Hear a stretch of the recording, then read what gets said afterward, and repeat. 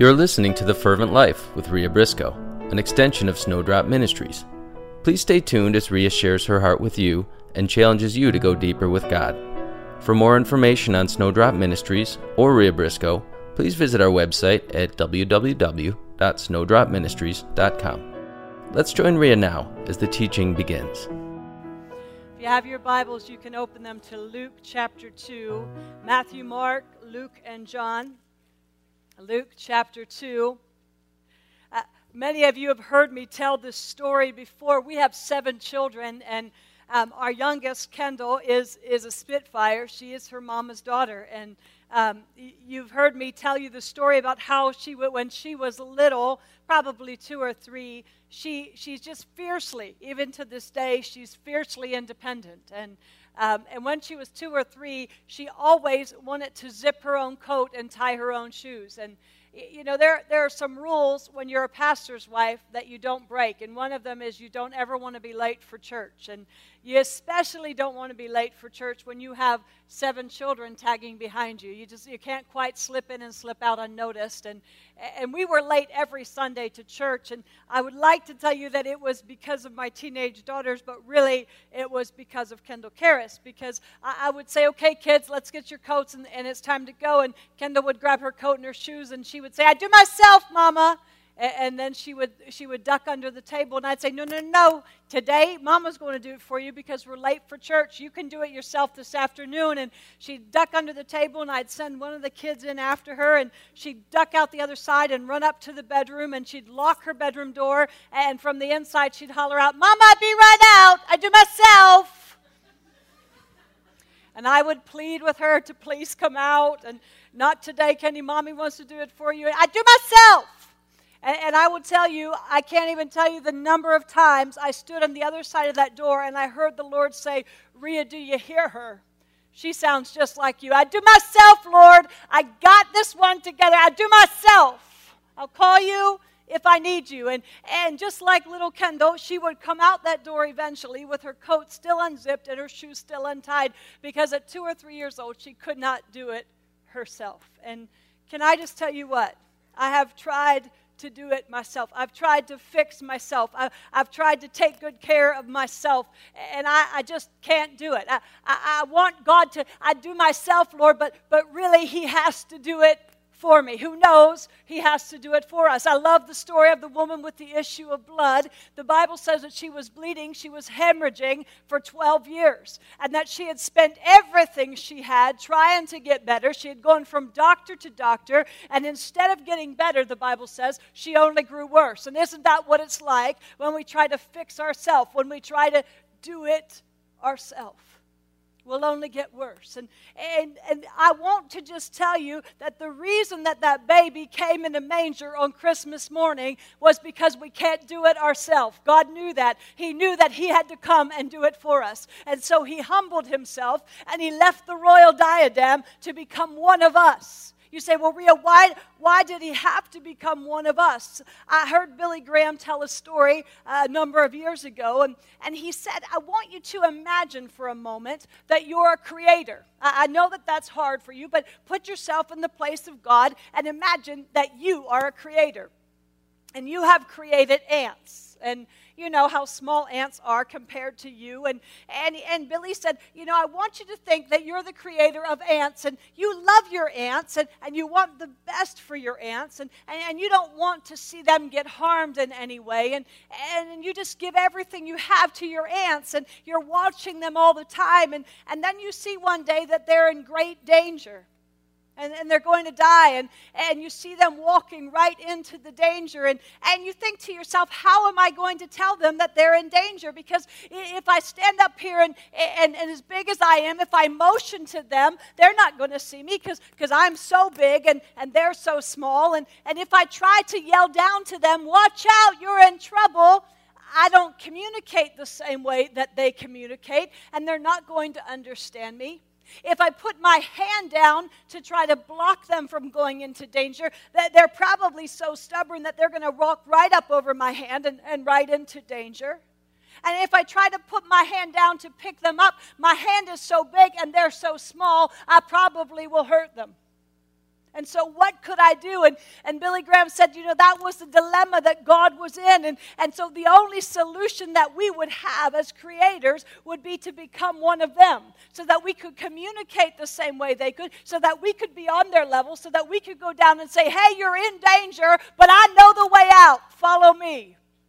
And can I just tell you that baby born in Bethlehem was born to die.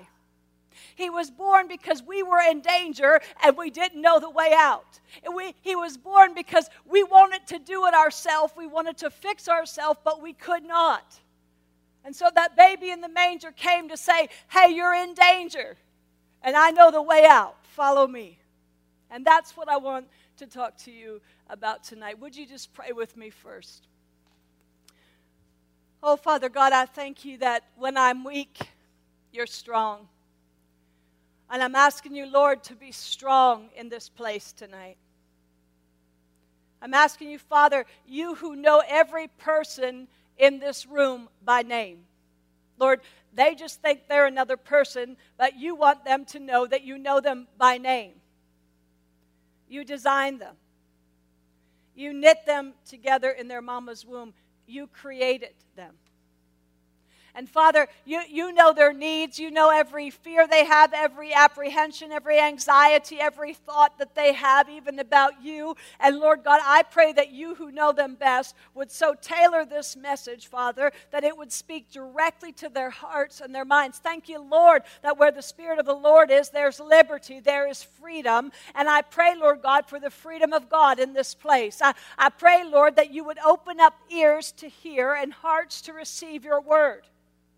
Lord, I pray for hearts of stone that are present here tonight. Lord, I pray that you turn them to hearts of flesh. I pray for blinded eyes in this place tonight, that the scales would fall and that they would have recovery of sight, that they would see their need of you. Lord, I pray that ears would be unstopped, and ears that are listening to the voices of this world and the voices of the enemy, Lord God, that those voices would be silenced, and that tonight they would hear the voice of the lover of their soul beckoning them close. Father, I pray that you'd have your way. Lord, I pray that your words would be on my lips, that this message, Lord, would not be received as the words of man, but as the very words of God. Lord, I pray that you'd help me to fearlessly proclaim your word, that I would be bold and confident, and that I would preach with great authority. Lord, you say that there's an anointing that breaks every yoke. Father, I'm asking that you say that we don't receive because we ask not. And so, Lord, I'm asking for the anointing that breaks every yoke to be upon me. I thank you that it's not by might and it's not by power, but it's by your Spirit. And so, Father, we pray that you would have your way in this place and that you would move powerfully among your people. We love you, Lord, and we give you praise and honor and glory in Jesus' name. Amen. Luke chapter 2. Familiar Christmas story. I remember when I was looking at what to teach for Christmas, I said to Dave, how can you teach the Christmas message that's been taught every way there is to teach? People have heard it all their life. How can you teach it any differently? And so I just want you to know that you don't need to change a good thing. I'm probably going to preach it the way you've always heard it, but I thank you, Lord, that your word is living, it's active, it never returns void. Luke chapter 2, verse 8. Now there were in the same country shepherds living out in the fields, keeping watch over their flock by night. And behold, an angel of the Lord stood before them, and the glory of the Lord shone around them, and they were greatly afraid. Well, we saw that last week with Zacharias and how, he's just doing his thing, and all of a sudden, 400 years of not hearing from God, and bam, there's an angel with him in the most holy place. And I just want you to think for a moment, as I said last week, I think sometimes we're so familiar with these stories that we miss the impact of an angel appearing. Can you imagine how startled he must have been? We've read this so many times. We've heard it. I've heard it since I was a little tiny girl doing Christmas programs in the church, always wanting to be Gabriel. Did you not want to be Gabriel? I wanted to be hotsy-totsy. I wanted to not just be Mary. I wanted to be Gabriel. I stand in the presence of the Lord. Did you not? I wanted to be Gabriel. So we've heard this story forever.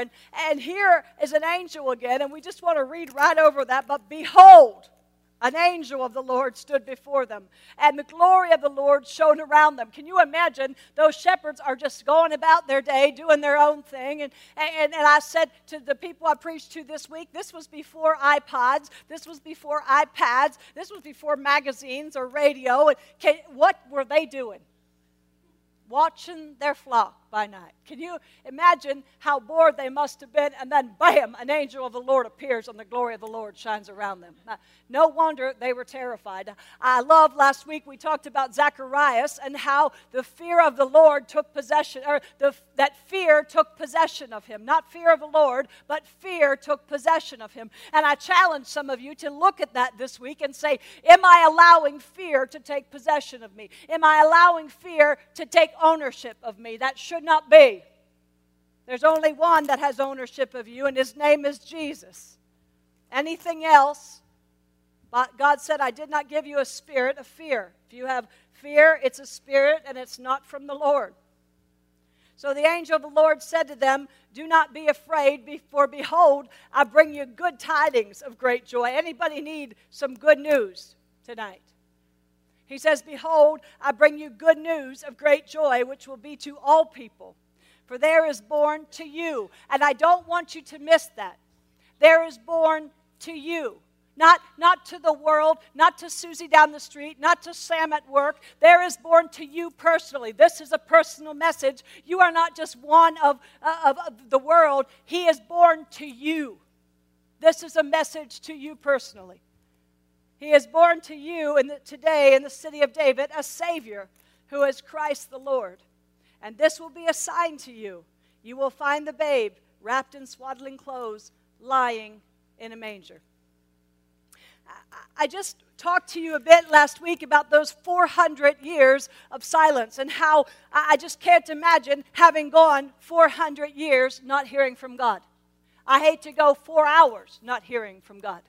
But they had gone 400 years not hearing from God. And that wasn't so bad, but you have to know that 700 years prior to this story, the prophet Isaiah and the prophet Micah had prophesied about a Messiah coming. Everybody know about the Messiah. The Jews are still waiting for their Messiah to come. But Isaiah and Micah had prophesied that there was a Messiah coming, that there was one who was coming that was going to deliver his people from the problem, from bondage, from captivity, from pain and heartache. And you see, the Israelites, they were living in bondage. They were living in exile. And so the message that one was coming was going to rise up, who was going to deliver them from their enemies, deliver them from this pain, deliver them from captivity and bondage. That was good news, was it not? And so they were waiting now 700 years for this Messiah to come. Who knows that when God says something, He means it. 700 years later is a long time to find out He means what He's going to say. And so 700 years have passed, and people were waiting.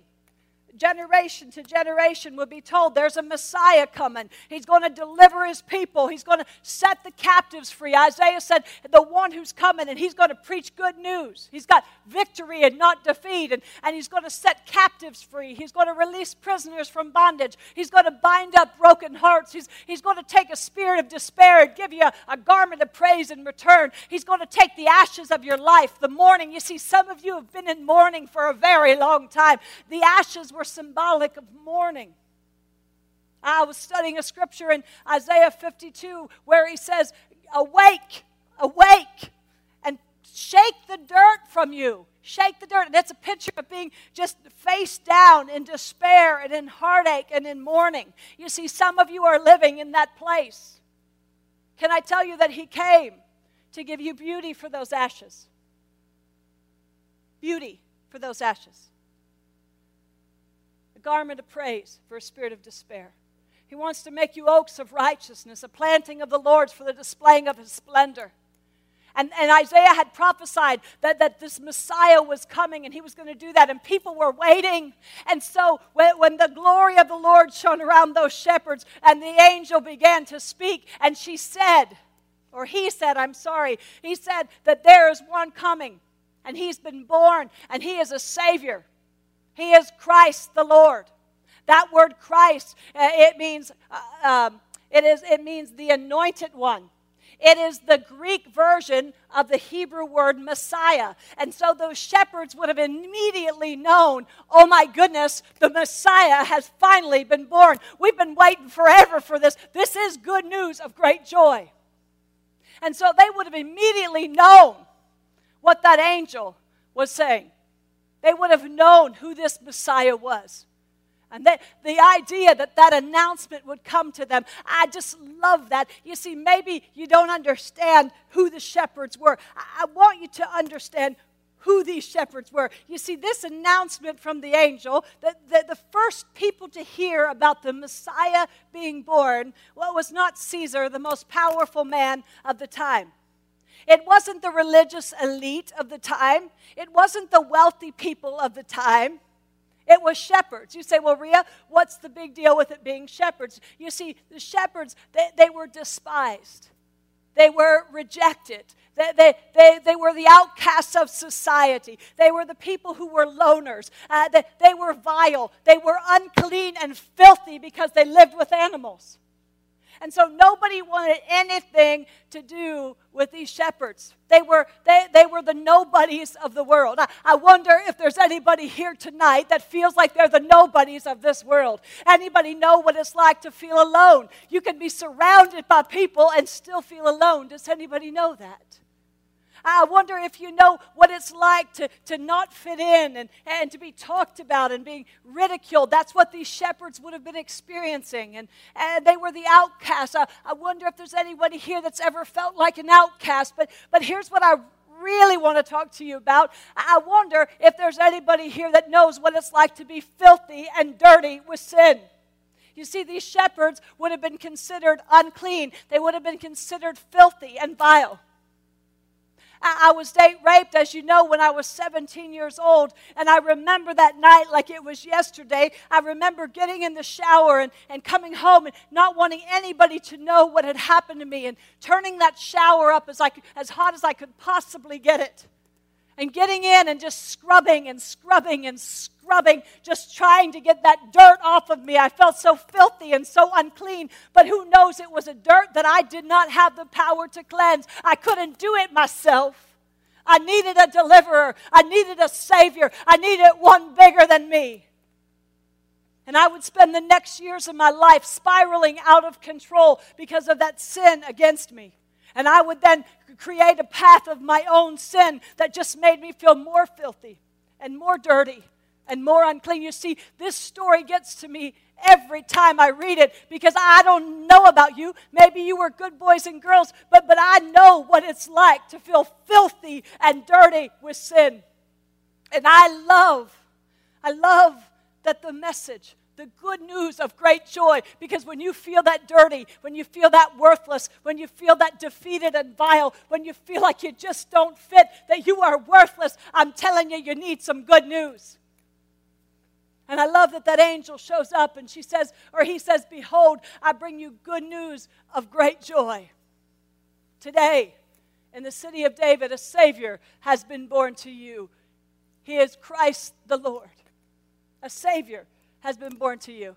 You'll see him wrapped in swaddling clothes and lying in a manger. Oh, that's what I love too. I love that Jesus was not born in a palace. He is the King of Kings and the Lord of Lords. He is God incarnate. He's left the royal diadem, a place of perfection, a place of beauty. And he came on earth, and not only did he humble himself to come as a man, he humbled himself to be laid in a manger. You say, well, Rhea, what's the big deal with the manger? I was born in rural Pennsylvania, and there were farms all around my house. And, we would butcher pigs on Thanksgiving. It was the highlight of my whole life to go to my neighbors and help them butcher pigs. And I loved it. And so I know what a manger looks like. I know what it's like to go into a cow barn and see the mangers. They're the feeding troughs. And have you ever seen a cow eat? It's not a pretty sight. When they eat, they slobber, and their trough is filled with slobber and food. It's just ugly. It's not good. And so cows would have been eating in this manger, and camels. We went to Israel last summer, and there are camels there that you can ride. I don't want to ride them because the thing spits. And have you ever seen a camel eat? They eat the same way a cow eats. Slobber, slobber, slobber, slobber, slobber. I don't know about you mamas. Daddies, you might not understand this, but I had some babies, and even I'll think about my Tyler, who he was my firstborn, and I didn't want when his pacifier fell on the carpet that had been freshly swept. I didn't want him to put that pacifier back in his mouth. Some of you mamas, you can put it back in your mouth and lick it off and put it right back in his. I couldn't do that. I want a new passy. I don't want that old one. I didn't want him crawling on the floor that hadn't been freshly cleaned. I don't know about you, but I didn't want him getting all germy, my new babies. And here was the Savior of the world laid in a feeding trough. A filthy, spit-filled feeding trough. Oh, anybody there with me yet? This baby would be born and laid in a feeding trough. Filthy, unclean. You see, I have one of those hearts that he wants to be born into. A heart that's filthy and unclean. And I remember when I first accepted Christ, I thought, Lord, you want to be born in me? Do you know what I've done, Lord? Do you know where I've been? Do you know do you know how filthy I feel, Lord? It's filthy in here. Are you sure you know what you're doing? Can I tell you, I love that he was born and laid in a filthy, unclean manger. It was a statement from God saying, my son came to save. And he didn't just save the religious elite. He didn't just save the cleaned up, perfect people. He came to save the worst of you, the sinners. Oh, aren't you so glad he came to save the sinners of this world? He came to seek and save the lost, the mispositioned. That would be me. That would be you. Sorry. And I love that he was born and laid in a manger. So the angel of the Lord said, a Savior has been born to you. And that word Savior means deliverer, or the one who came to deliver his people. I wonder if anyone here needs a deliverer tonight. What strikes me is the people that don't want Jesus are the people who really don't think they have anything to be delivered from, or the people who think they can do it themselves. I wonder if you need a deliverer. Do you need delivered from a sinful life? Do you need delivered from a habit that seems to be just unbreakable in your life? Do you need delivered from an addiction? Do you need delivered from anger? Do you need delivered from bitterness? Do you need delivered from a path of self-destruction that you can't seem to get out of? Do you need delivered? I wonder if you need a deliverer tonight. His name is Jesus Christ, the Lord. He said a Savior, a deliverer has been born to you, and his name is Christ the Lord. I told you that word Christ means the anointed one. When I look at that, I want to know what he's anointed to do. Why did he have to come? And the word anointed means commissioned. The commissioned one, the one who's authorized, has come. And so right away you just want to know, well, Jesus, what were you authorized to do? What were you anointed to do? What were you commissioned by God to do? Don't you want to know that? You see, here's what we think. We know that a Savior has been born to us. We know that we need saved from hell and get to heaven. Do we not know that? Anybody not know that you and I deserve hell? The wages, the Bible says, of sin is death. Wages are something you earn. I work at Elmbrook Church. Every week I get a paycheck. I earn wages. They pay me for what I did. The Bible says that the wages of sin is death. You'll get paid for what you do. And that death is eternal separation from God. It's hell. I know that that's not fun to hear.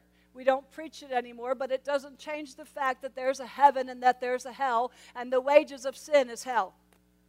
But then he says, but the gift of God, oh, hallelujah for the gift. Do you love gifts? I love gifts. It's my love language, gifts. I love gifts. And the gift of God is eternal life through Jesus Christ. You see, you can choose to earn the wages or you can choose to take the gift. The choice is yours. But he's extending the gift. He's saying, I want you to have this gift. Little Karen, if I gave you this gift and I said, Karen, I want you to have this gift, what would you have to do? You'd have to take it. She'd have to take it. She'd have to receive it. She'd have to open it up to make it her own and enjoy it. And you see, God up in heaven is saying, the wages of sin is death. Eternal separation from me. But I got a gift for you, and his name is Jesus. He was that baby born in the manger who came to save you from those wages of sin, who came to save you from hell. And he's extending that gift to us, saying, here, please take it. And some of you have been looking at the gift all your life, and you've been saying, that's really nice. It's a beautiful gift. I really like that gift, God. It's just, I know that's so kind of you to want me to have that gift, but I don't know if I can really take that. Take the gift. And some of you, you've been admiring it, and you think that that's enough. He wants you to take it and make it yours. Receive Christ this Christmas season. Receive him. Don't just look on him. Receive him. Receive him. Take that gift. There's nothing worse than wanting to give somebody a gift. Somebody called me today and said, Ria, I want to bring you a meal. And I said, oh, I don't need a meal. I'm fine. She said, Ria, this is my gift. I want to give you a gift. Please let me give you a gift. Please receive it. It offends me when you don't want to receive my gift. I thought, oh, never thought of it that way. Can I tell you, God has a gift he wants to give you. Receive it, dear ones. Receive it. Instead, you receive the wages of sin, hell, death. Take the gift. But I think that we live thinking that's all there is. The Savior came, Jesus came in a manger that Christmas morning to save us from hell. That's exactly right. He did. He wanted to save us from hell. That's one of the reasons he came, to save us from our sin. But so often we stop there. How many of you can say, I've received the gift? I want to see your hands. Have you received the gift tonight? You can sit there and you can say, I'm happy. You don't have need to hear this, Ria.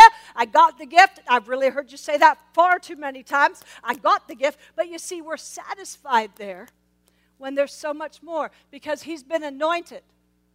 He's been commissioned to do even more. And we know that because he said it himself a couple chapters over. So the baby's born in Bethlehem. He grows up. He gets baptized. He gets sent into the wilderness to be tempted. And then we see he comes out of the wilderness in the power of the Spirit. And look in Luke chapter 4, verse 18. Actually, let's back up to verse 16. So he came to Nazareth, where he had been brought up, and as his custom was, he went into the synagogue on the Sabbath day, and he stood up to read. And he was handed the book of the prophet Isaiah. Who did I say 700 years ago prophesied that there was a Messiah coming? Isaiah.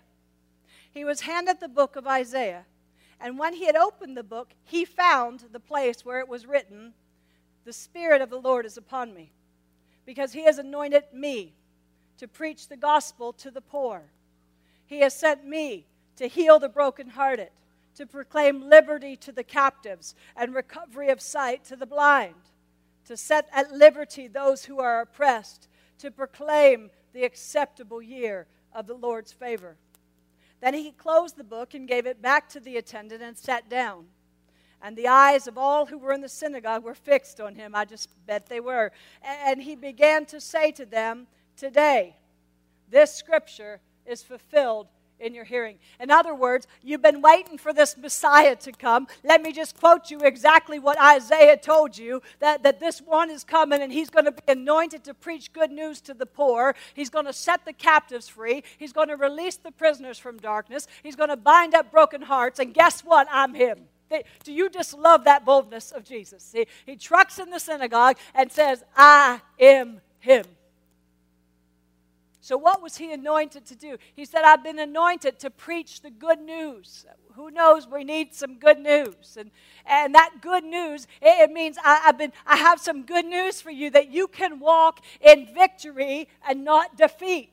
That you don't need to live defeated. Here is the good news. You can be saved from your sin.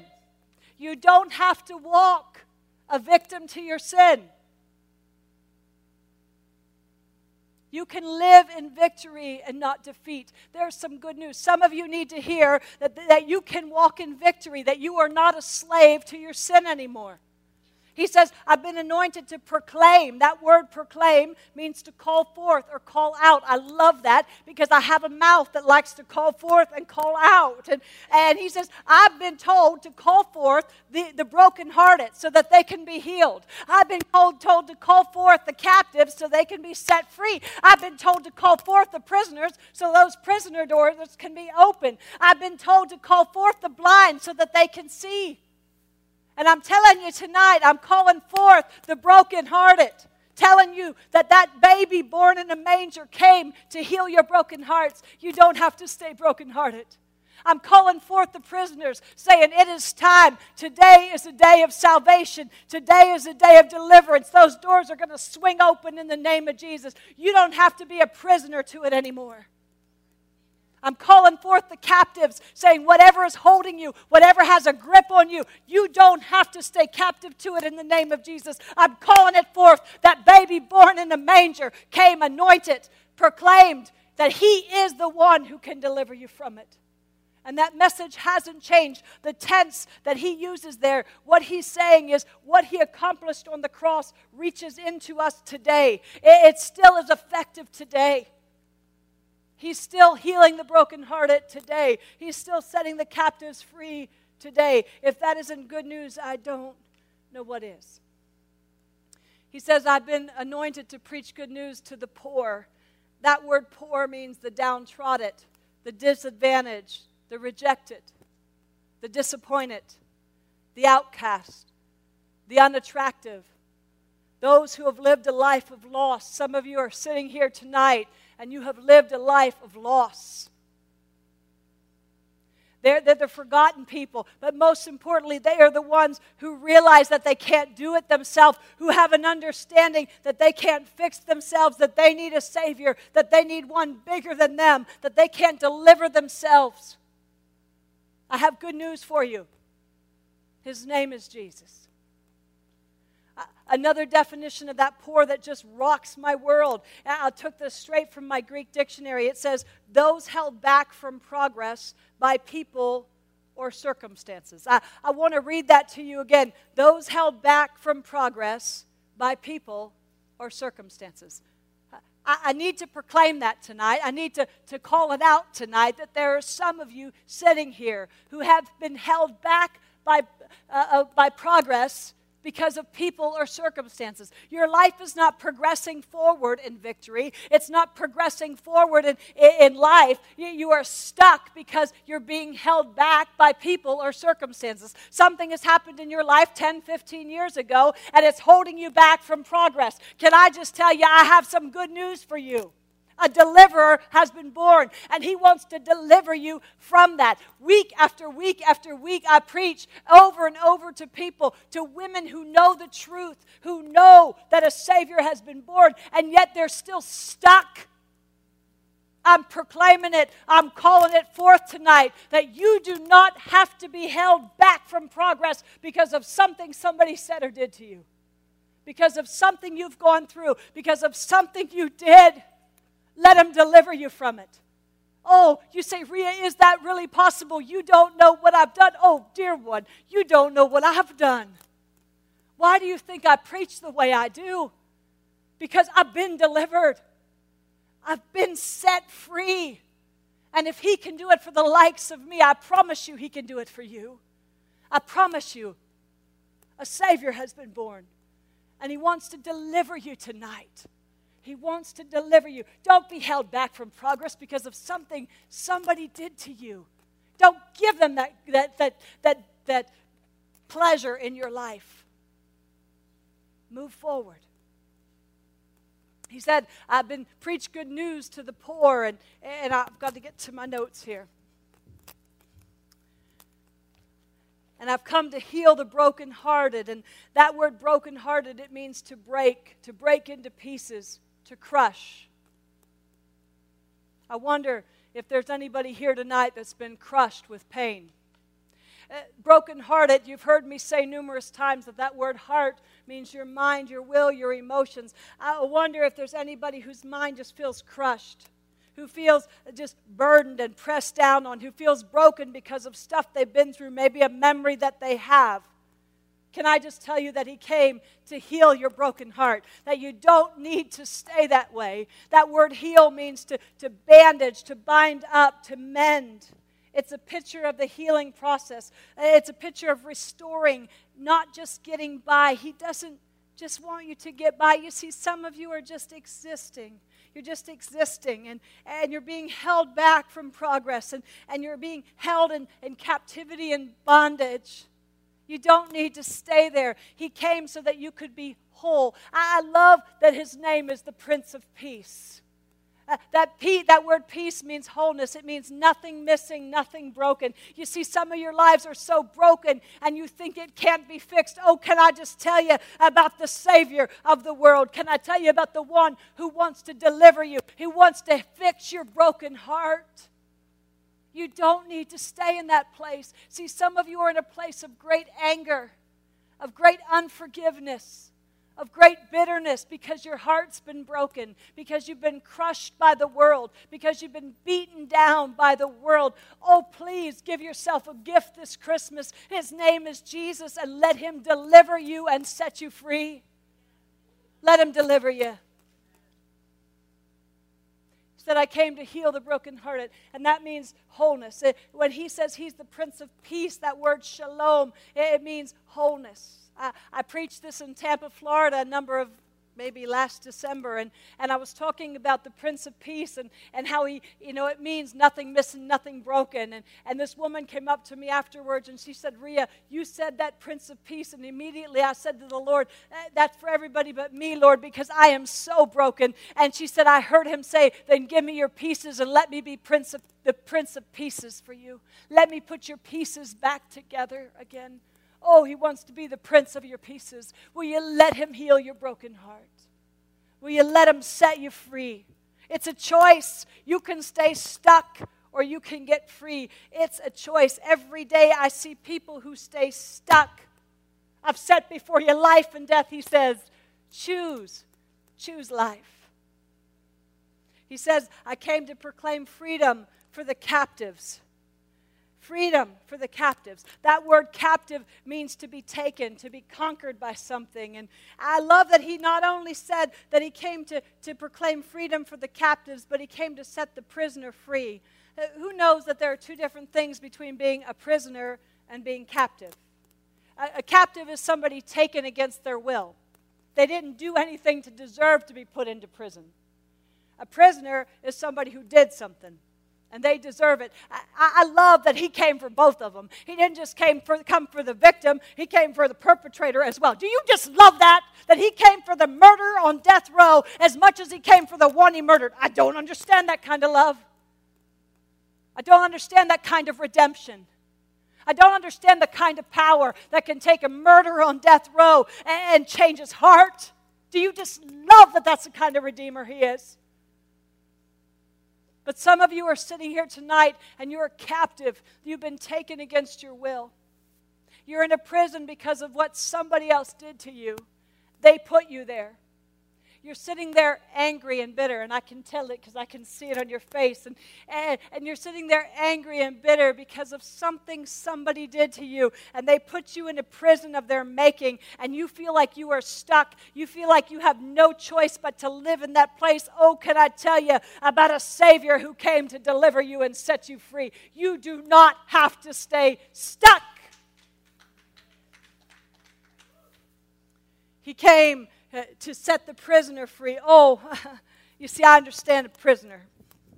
I understand doing something and getting in a prison of your own making.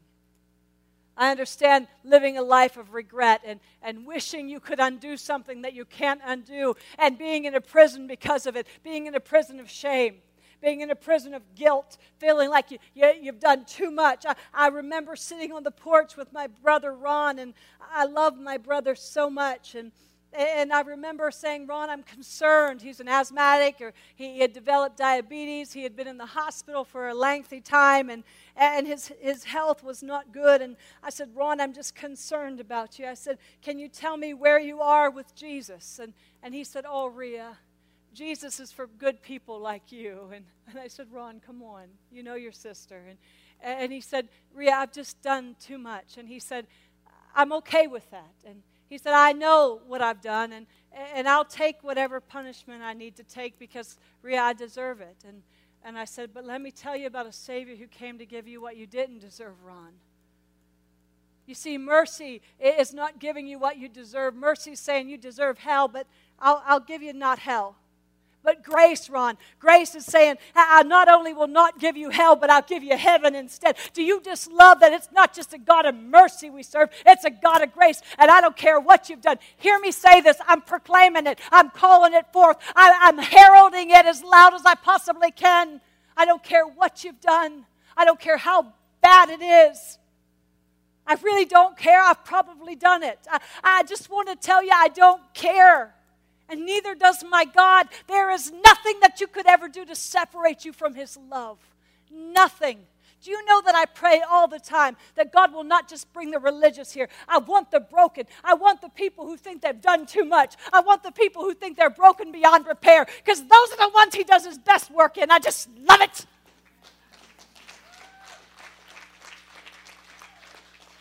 Give Him your impossibilities, because with God all things are possible. All things are possible. And precious ones, I'm telling you this with all of my heart and soul. I've got a gift for you this Christmas, and it's the gift of hope, that no matter what you've done, I would preach this to a murderer on death row. I don't care what you've done. He loves you. He loves you. He loves you. I want to find the scripture for you because it's just so good. I just love it. It's from Jeremiah, and it says, oh Lord, please let me find it. Jeremiah 31:3. It says, God told them, I will never quit loving you, and never will. Expect love, love, love, and more love. Do you just love that? I'll never quit loving you. Try to get me to all you want. I will never quit loving you. Expect love, love, and more love. You see, so many of us know a conditional love. A love that says if I'm performing right. A love that says if I'm excelling. A love that says if I'm perfect, then maybe, just maybe, you'll love me. Oh, can I just tell you, put down the striving. I'm studying right now about the rest of God. Oh, Lord, calm me down. I'm studying about the rest of God. It's such a good study for you to do. You see, there's a place of rest in God. Oh, I love that He created the world, and the Word says on the seventh day He what? Rested. Do you know what that means to me? He was done. I'm sitting down. Gonna rest. Nothing else to do. Finished. Complete it. Just gonna rest. Hebrews tells us to labor, to work hard to get to that place of rest. That God wants us to live in a place of rest. I have some stuff going on. Anybody have some stuff going on in their life? I got some stuff. Brian, I got some stuff. And sometimes that stuff just threatens to overwhelm me. Sometimes the temptation with that stuff is to say, God, do you got this? This passage that I'm studying in Isaiah 52, he starts by saying to Zion, to us, awake, awake. And today I was studying it, and I realized that he's repeating what the people accused him of the chapter before. You see, the people's lives were hard the chapter before. Don't let me forget to get back to rest. The people's lives were hard the chapter before, and they were in exile, and they were in bondage. And forget that it was hard because they were disobeying God. I mean, take that out of the picture. But, you know, they come to God and they say, awake, awake. Where are you? You did this for Rahab. You did that. You killed the serpent. Where are you? Are you asleep on the job? Wake up and help us. And then he comes right back at him in Isaiah 52, and he says, awake, awake. I'm not the one sleeping here. I'm not the one sleeping. Wake up. And see, that's what we want to do. We don't want to rest because we want to accuse God of being asleep on the job. You're not managing my life well. You're not taking care of things for me, God. Where are you? Are you asleep? And we can't rest. We strive. Lord, what are you going to do about this problem? I'm really concerned about this. And how are we going to handle this, Lord? And how am I going to pay my bills, Lord? And what about my kids, Lord? What about the prodigal, Lord? And there's no rest. Rest. We're busy. Think. Are you following me? And there's never any rest. And Hebrews tells us that there's a place of rest in God. And what I'm finding out, it's such a good study. It's a place where we can cease striving, where we don't have to figure it out, where we just come to a place and we're like, oh, God, you're so good. You got this one, buddy. I'm just going to sit here and rest. There's a scripture that says, be still and wait for the deliverance of the Lord. Just stand still, Rhea. Just rest and watch me work. I'm so hotsy-totsy. Just watch this. This is good stuff for you. This week, Leslie, am I lying? If I'm lying, I'm dying. This week, there's something that Leslie and I have been through. Hurt us about as much as, hurt me, especially about as deep as you could ever hurt me. And it happened, a couple years ago. But it's still been alive in us because we'd be like, Lord, get him good.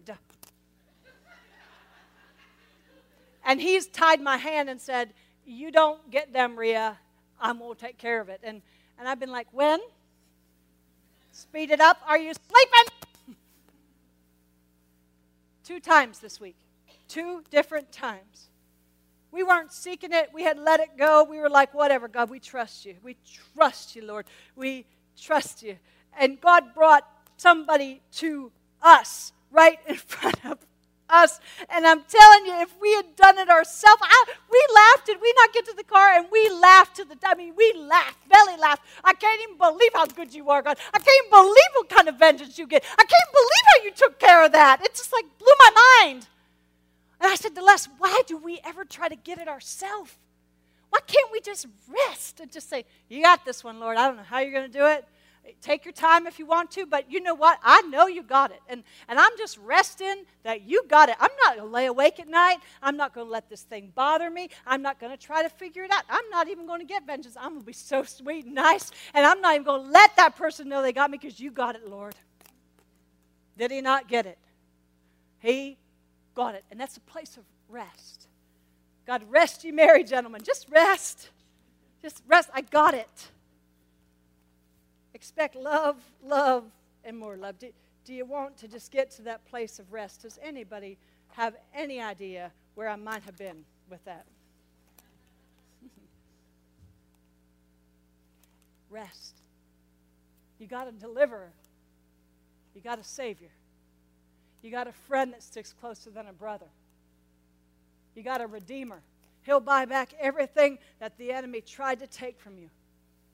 You got a restorer. You got a healer.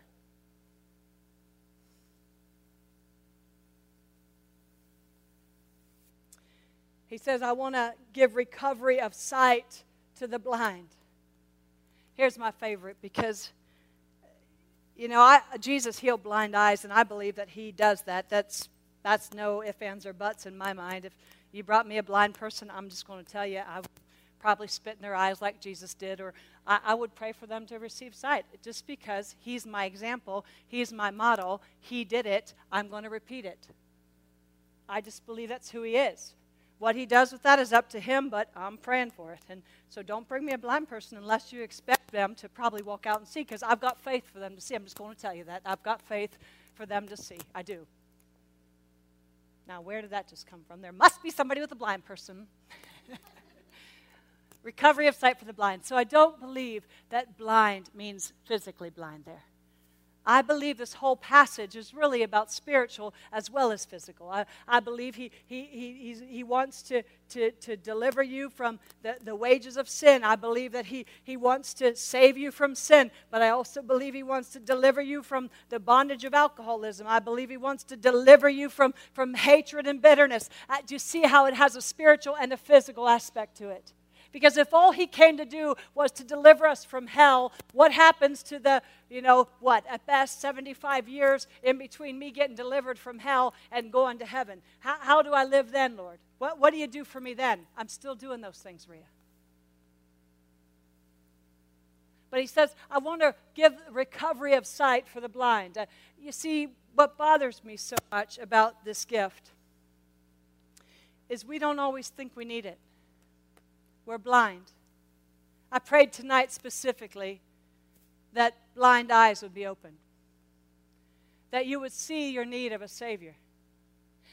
I love that the shepherds went to see this baby lying in a manger, and not everybody came.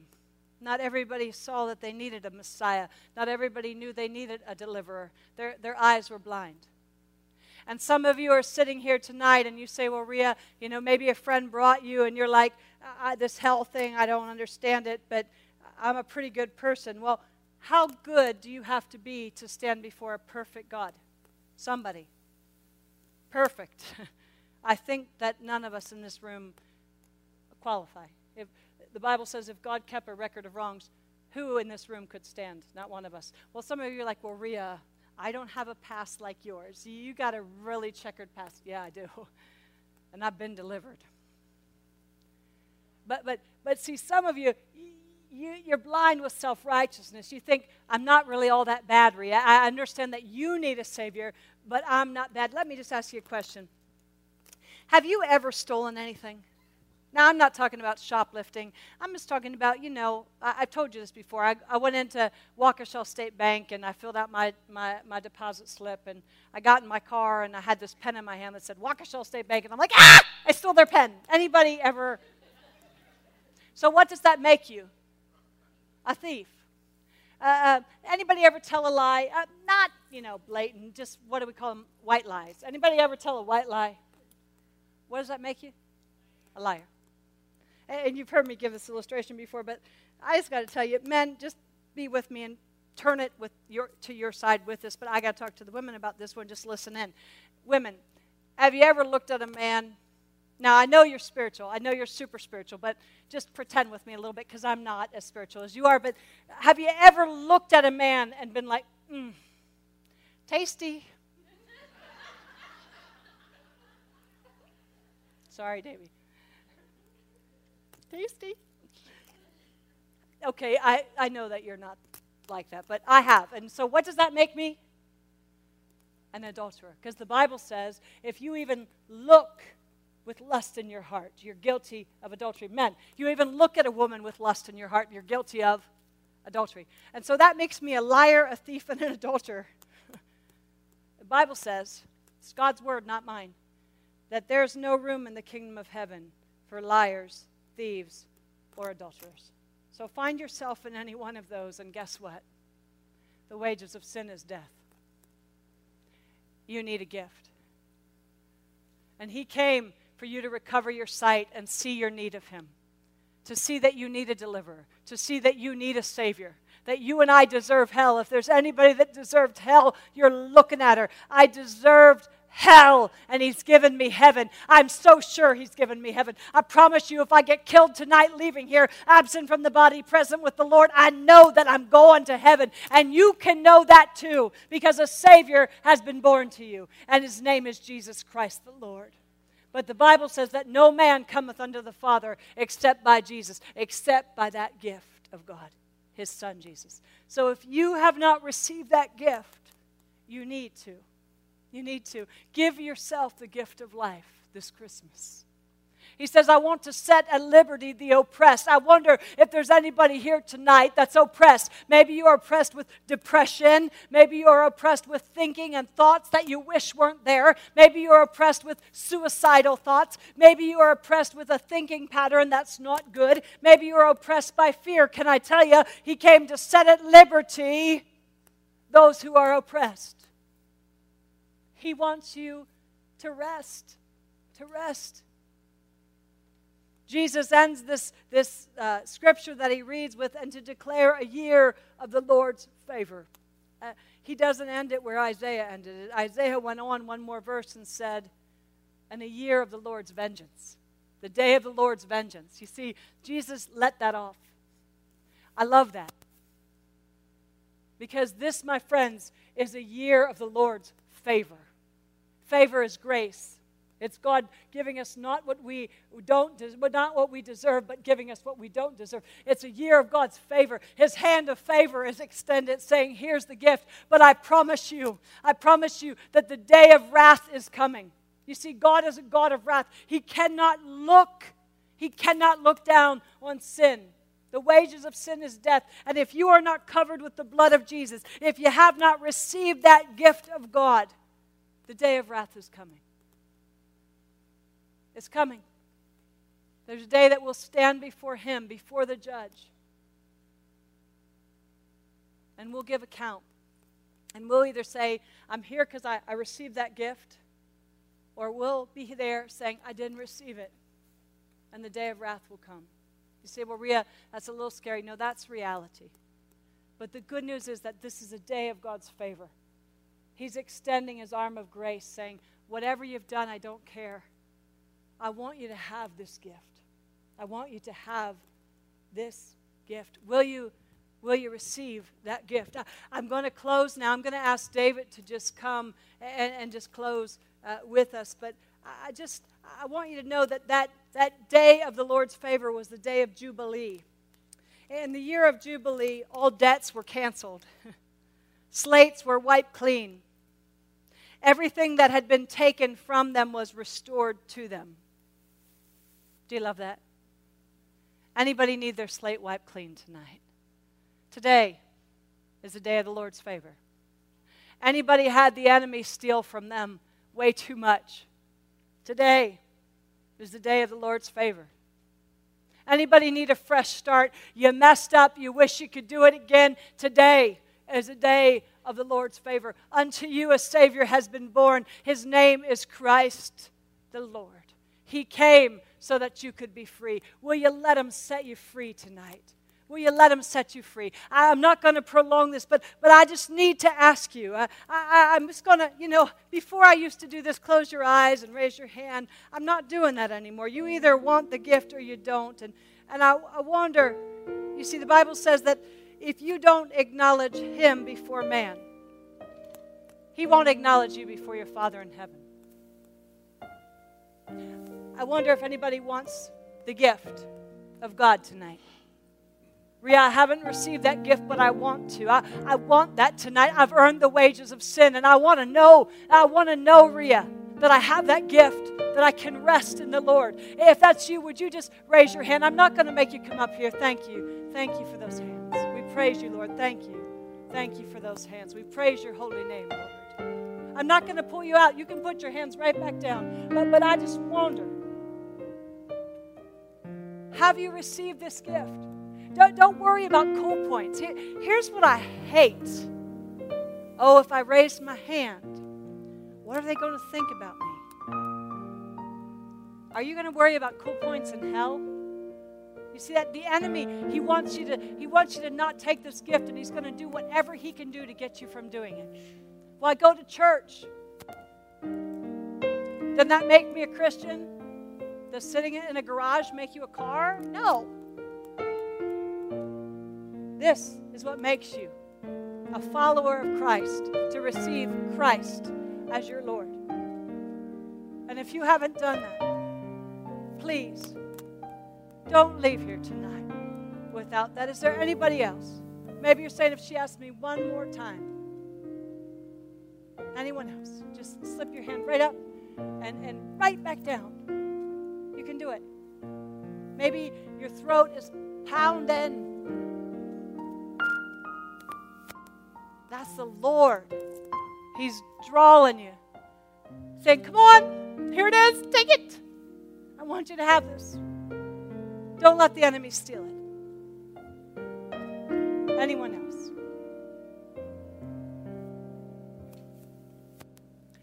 Now I want to ask you, do you need a deliverer? Are you here tonight and you're in bondage to sin? Maybe you're in bondage to an addiction. Maybe you're in bondage to anger or rage. It's controlling your life. That's bondage, precious one. That's bondage. Maybe you're in bondage to bitterness, or you're captive to bitterness. You know you're bitter, but there's really nothing you feel like you can do about it. It's your lot in life. No, it's not. I know a deliverer. Whatever it is, whatever you feel has more power in your life than you. If that's you and you want to say, Lord, I need a deliverer, I'm going to ask you to step up, step to your feet and just stand up and just say as a statement, Lord, I need a deliverer. Would you just stand?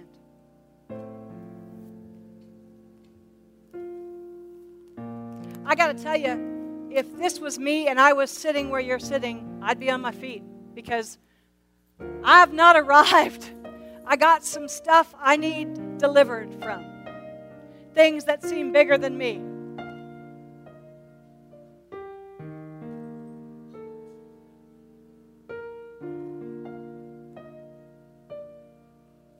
Do you need a deliverer? Those of you that raised your hand that you want to receive that gift, I just want you to pray with me. And those who have already prayed this prayer, I want you to just join in with us, but especially those who have raised your hand. I want you to pray this from your heart, and there's nothing special to what we're going to pray. We're just going to say, I want that gift, Lord, and I receive it. And I know I need it. And so I just want you to borrow my words, and I just want you to repeat after me. Just say, Lord, I know that I'm a sinner. I do wrong. I deserve death. But I thank you, Lord, for the gift of God this Christmas season, that He was born to die so that I could live. I receive that gift tonight, Lord, and I give you my life.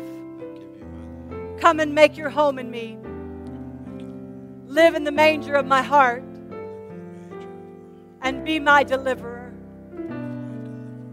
And Father, I pray for the people who raised their hand, Lord. I'm asking you. I take that very seriously, Lord. That's not just them raising their hand in emotion, that this is a real deal, that they're receiving that gift, Lord. And I pray right now that by your Holy Spirit, Lord, that you just come and take up residency in the manger of their heart and the temple of their life, Lord God, and that you would so saturate them with your being, Father, that you would bring such peace that passes all understanding and joy unspeakable. Lord, that you would just rock their world with your love. That they would wake in the morning with just a new sense of life in them. Lord, even right now, that they would sense life abundant. Come to live with them. Oh, Lord God, I pray that you'd bring people alongside of them to disciple them, to raise them up in you, Lord. Get them connected in a church. Lord, I pray that the eyes of their heart would be enlightened to the hope to which they're called, and the scales would fall off their eyes, Lord God, and that they would begin to see you like they've never seen you before, that your word would come alive to them, and that they would have understanding and insight into your word because your Holy Spirit lives within them now. And Lord, for the people who stood to their feet and said, I need a deliverer, I thank you that you're him. Oh, Lord, I am fully persuaded.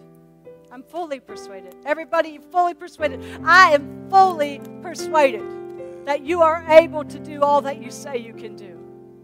And you say you're the deliverer. You say you'll open prison doors. You say you'll set at liberty the captive.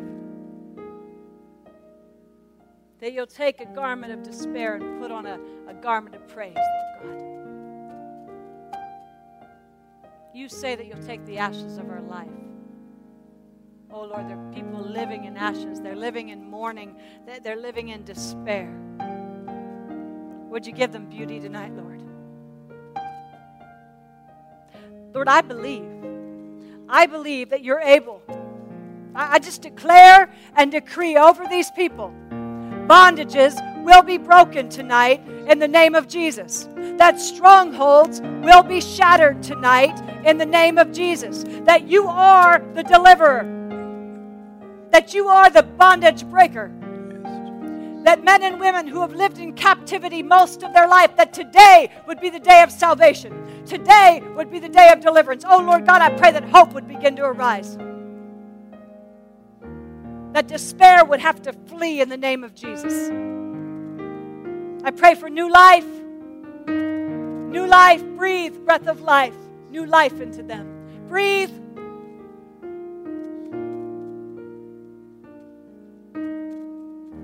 No more, Lord. Your word says, I'm going to give you a new name. Not the name that the world has given you. I'm going to give you a new name. I pray for a new name right now, Lord, in the hearts of these people who need a new name, that you would whisper, this is what I'm calling you. I'm calling you Hephzibah. My delight is in you. I'm calling you my treasured possession. I'm calling you married. I'm calling you precious. I'm calling you worthy. I'm calling you anointed. I'm calling you chosen. I'm calling you clean. Oh, Lord. You're calling us clean. Washed. Made new. I pray for stuck people, Lord, to get unstuck in the name of Jesus. For people who have not been able to progress forward in the name of Jesus, that today would be the day of deliverance. That whatever's holding them back would be severed in the name of Jesus. I pray for mind patterns, thinking patterns right now, Lord. Thinking patterns. Minds that have been conformed to the image of this world instead of renewed in the truth of your word. Minds, Lord, that need to be purified. Eyes that have looked on things they should not have looked on. Lord, I pray for purity right now in the name of Jesus. I pray that you'd wash away whatever opening they've given to the enemy. Lord, close that door now in the name of Jesus. And wash and cleanse and renew and refresh. Shame needs to go in the name of Jesus. That was finished on the cross of Calvary. It can't torment anymore in the name of Jesus. Guilt, condemnation, there's no room for that in your stable. There's no room for that in your manger. There's no room for that in your secret place. Oh, Lord God, I thank you that has to go in the name of Jesus. Replace it with peace, Lord, with joy unspeakable. And Lord, for those who need to rest, for those whose minds go faster than the speed of light, who they're always thinking, doing.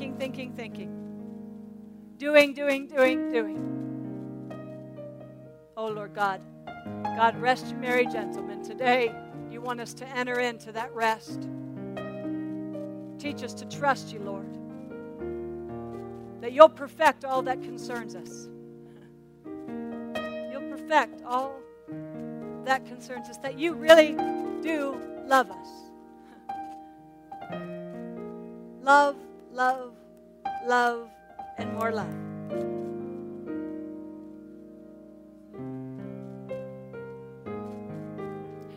I just hear you saying, tell them I know. He knows what you've done. You don't have to hide it anymore. You don't have to live in shame anymore. You don't have to wonder what's going to happen when somebody finds out anymore. He knows. Tell them I know, Rhea. I heard you say it. Tell them I know. And he loves you. Can I tell you? He loves you. Love. He wants to lift off that shame and condemnation in the name of Jesus. It's a year of the Lord's favor. He's wiping your slate clean tonight. Begin again. Get up and begin afresh in Him. Lord, I'm resting, knowing that you'll be all you say you'll be. I've proclaimed it tonight, Lord. And I'm asking you to perform your word in this place and in these people. In the mighty and the powerful name of Jesus, I pray. Amen. For more information about RIA or Snowdrop Ministries, please visit our website at www.snowdropministries.com or call 414-581-8150. We pray God blesses you as you go and live out a fervent life.